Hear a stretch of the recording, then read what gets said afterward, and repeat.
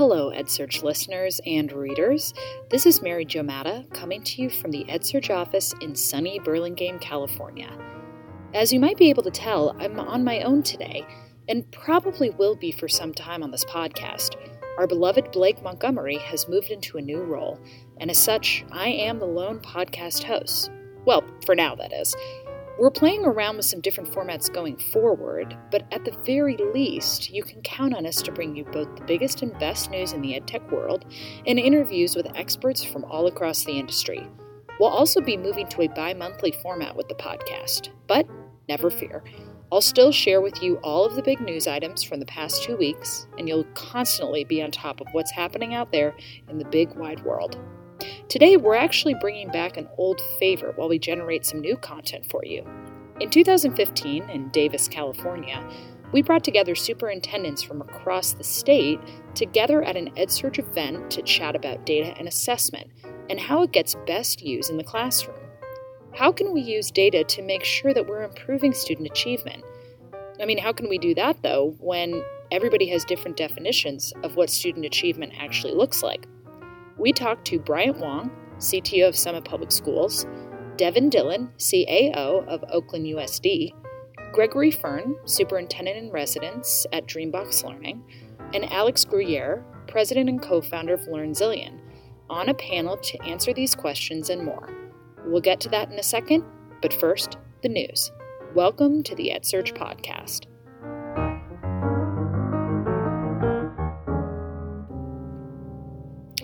What event brings together the likes of Jill Biden, MC Hammer, Geoffrey Canada, and educators, students, and investors?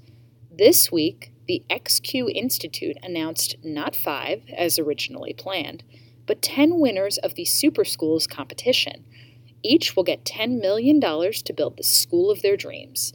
Among the winners were Brooklyn Lab Charter School in Brooklyn, New York, Vista Unified in Vista, California, and New Harmony High School in Louisiana. New Harmony was the first winner announced at the event, and the money will go towards a school that will teach students about real-world skills related to coastal restoration and urban planning by, get this, bringing students out into the middle of the wetlands on a barge in Louisiana. Everyone can code, proclaimed Apple CEO Tim Cook at the company's annual theatrical keynote last week. For students, Cook also hopes that a new game, Swift Playgrounds, will get them hooked on the programming language now used in Apple's products. The game is free, but only available on iPads, and that limitation was not lost in a cheeky New York Times article, which reminded readers that in order to use Swift Playgrounds, students actually need to have the iPads. Is free and open education resource curriculum content like a free beer or a free puppy? Historically, argues ReadWorks Executive Director David Kuala, free resources required considerable time to vet and implement, and most weren't very high quality. But now he believes that digital materials show it is possible for free and OER content to be as good as anything else in the market. He shares more in his recent op-ed on EdSurge. Driving southbound on the 101 freeway through San Francisco, one may notice Udacity's self-driving education billboard. Those 3 words have several entendres, the latest of which refer to a self-driving car engineer nanodegree program launched with Mercedes-Benz and others. But the second part of that billboard, quote, get a job or your money back guarantee, will not apply. And now it's time for Ka-Chings. New York-based startup Fluent City has raised $2.5 million to offer in-person courses covering languages and eclectic topics such as interior design, culture, and food. Tech blogs suggest these classes cater to Brooklyn hipsters. CEO James Rohrbach begs to differ, telling EdSurge that his goal is to reinvigorate the liberal arts for our time. Baiju, an Indian startup that offers online educational videos, games, and courses specific to subjects and exams, has raised $50 million in a round led by the Chan Zuckerberg Initiative, marking its first Asian investment. Other participants include previous investors Sequoia Capital, Sofina, Lightspeed, and Times Internet.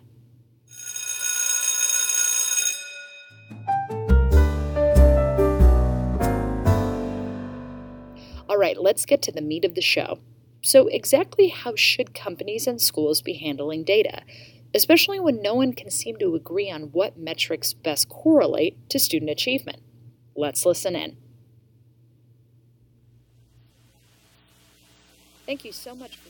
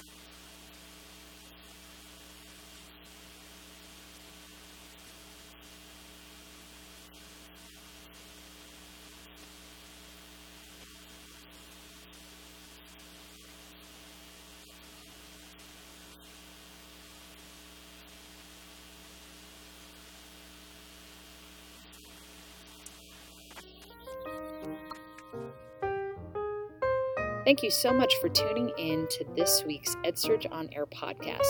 Hey listeners, do you have anything in particular that you'd like to hear on this podcast? Like any individuals you'd like to hear interviewed? Well, let us know by sending us a note at feedback@edsurge.com. We are ready to hear your suggestions.